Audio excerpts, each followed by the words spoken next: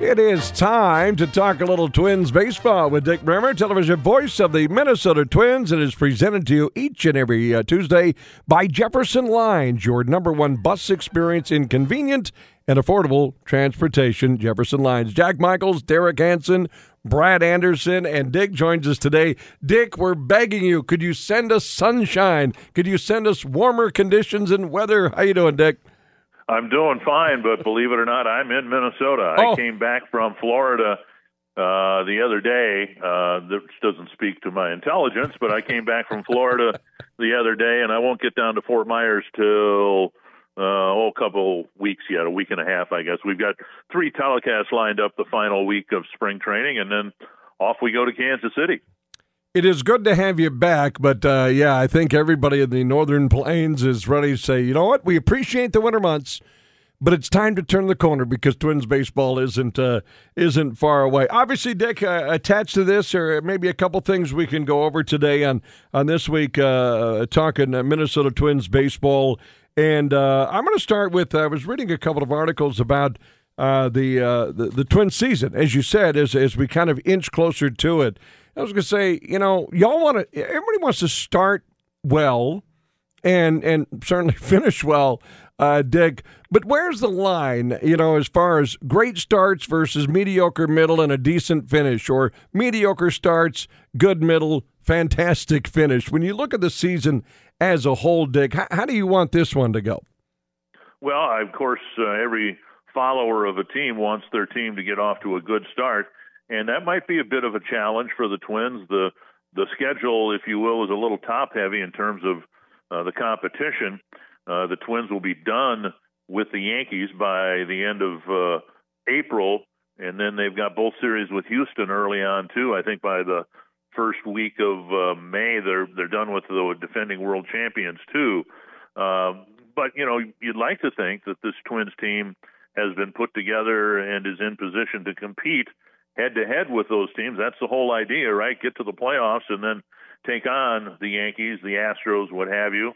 I wouldn't be too concerned if the Twins don't get off to a really good start this year, because I think the toughest teams in the league will, be up front on the schedule. And then, of course, it's a different schedule now. We're not going to have Kansas City for 19 games or Detroit or the teams like that. We'll be playing every team in baseball. So it's all part of what I think is going to be a really good Twins team this year. Yeah, and I get it, this big crystal ball, nobody can guarantee series or wins or just, this and that. But I like the way you put that, Dick. And the Twins were 5 games above 500 against Kansas City. I do like the way, Derek, that Dick put that. You've got Houston, you've got the Yankees, and all of a sudden, boom. So I know they're just names, D, but they have been perennially some tough teams. Yeah, just hopefully it'll stop snowing and we can have all that going.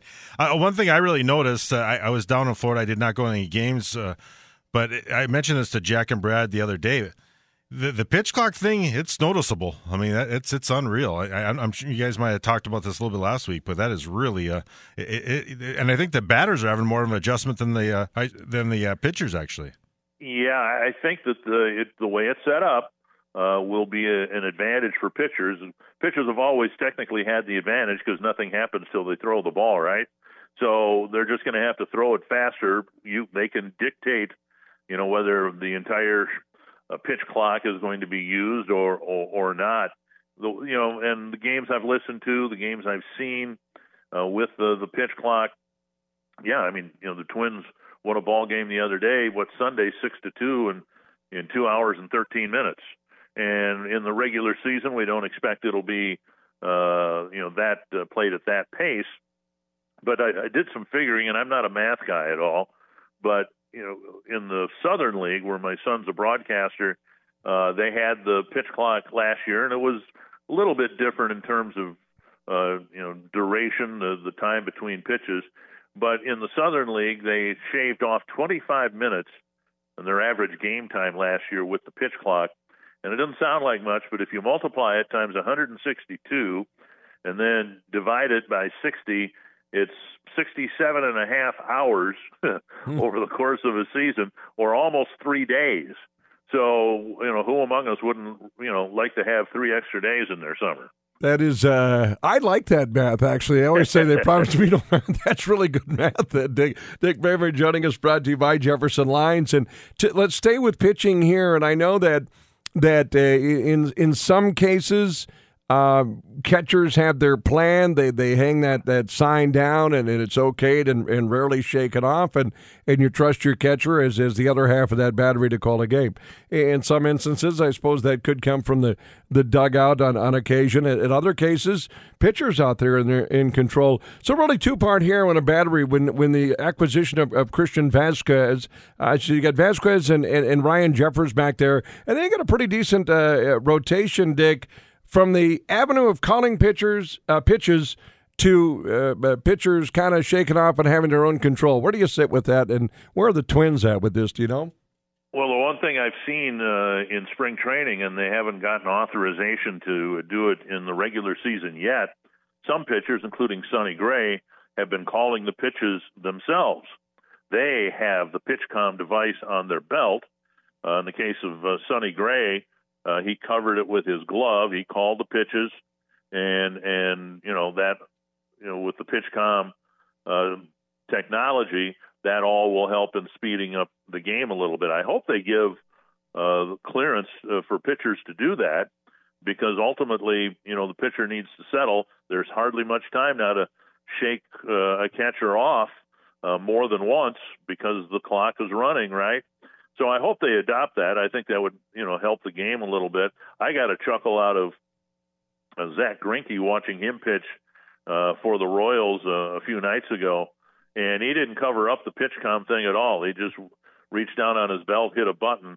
Well, it won't take long for, as much espionage as there is in the game now for somebody to pick up on that and figure, oh, you hit the button 3 on the top row, that's a fastball or whatever, So we may see pitchers covering their belt and then hitting a button. And of course, they have to do it. They've got to know the keyboard, if you will, to make sure they call the right pitch. Dick, what year did you first do Major League Baseball? 1983. Did you ever think coming out of your mouth would be, I don't know if we'll see a pitcher covering his belt in the button?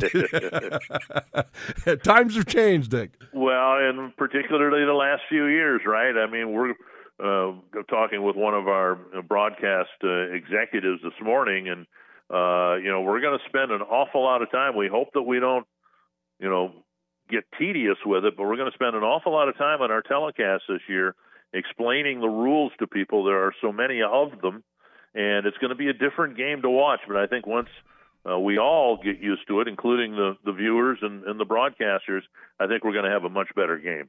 Two guys that really are expected to maybe add some depth for the Twins, whether it be in St. Paul or on the big club. Nick Gordon, a high ankle sprain, and Gilberto Celestino will have thumb surgery.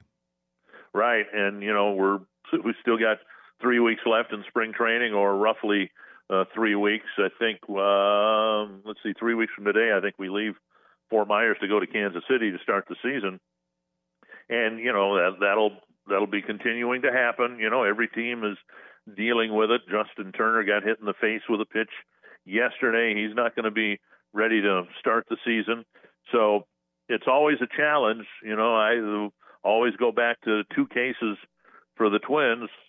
Kirby Puckett was having a great spring training, and then he woke up and couldn't see out of one eye late in spring training. And Joe Nathan was looking tremendous, and then blew his elbow out late in spring training, and had to have Tommy John surgery. So, it's an exciting time, but you can understand baseball fans and general managers too, kind of holding their breath, hoping their key guys at least, can get through spring training to start the season healthy. To that point, Dick, good insight. To that point, it's not uncommon, as much as people want to make the trek and look at spring training games and watch it and see their stars perform, but not uncommon to see, players that are getting more work done, and not in spring training games, but more work done in the fields, outside of games themselves, correct? Right, and the best example of that this year is Byron Buxton, who is yet to play in a game. That doesn't mean he's not working hard, but Buxton was a case of what we're talking about too.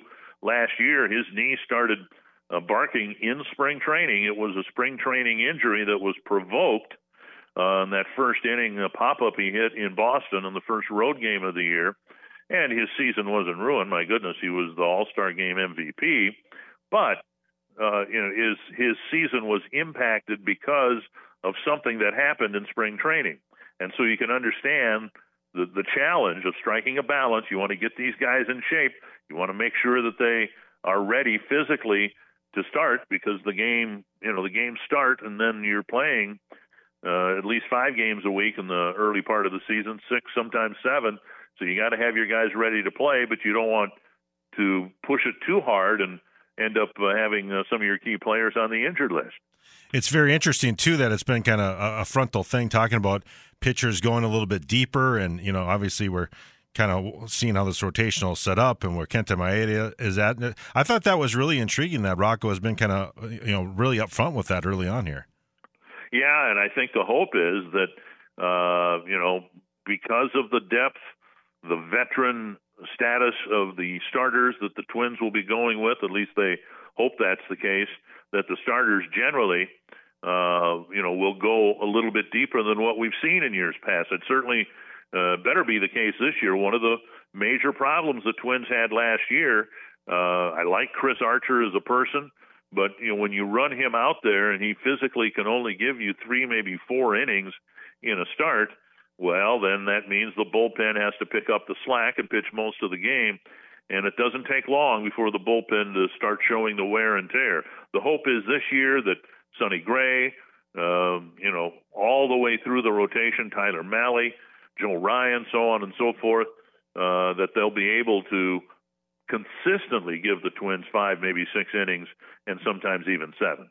Before we let Dick go, another great way to prime your pump as fans, the World Baseball Classic, and, due to pandemic issues and things like that, Dick, we haven't seen this now in a couple of years, and all of a sudden the Classic returns in a pretty good field, and obviously a lot of great talent from across the globe, Dick. And, I think to that point, Jose Miranda was pulled out. I think every Twins fan went, uh-oh, sore shoulder, Jose. Well, he homered like a couple of times, so don't worry about it. I think Jose Miranda is going to be okay. But to the point, Dick, great to see the Classic back, and that really is something that fans can sink their teeth in and get them ready for the Major League Baseball season. It is. It's a great thing for baseball. But now, personally, and this is just me, it's a great feature for baseball fans, right? I'm glad they're doing it. But for me, I'm so locked in on the Twins and their preparation for the start of the season. I'll be very much locked in when I get to Fort Myers as to what's happening in Fort Myers. Sure. And I probably won't pay much attention to what's happening globally in the WBC.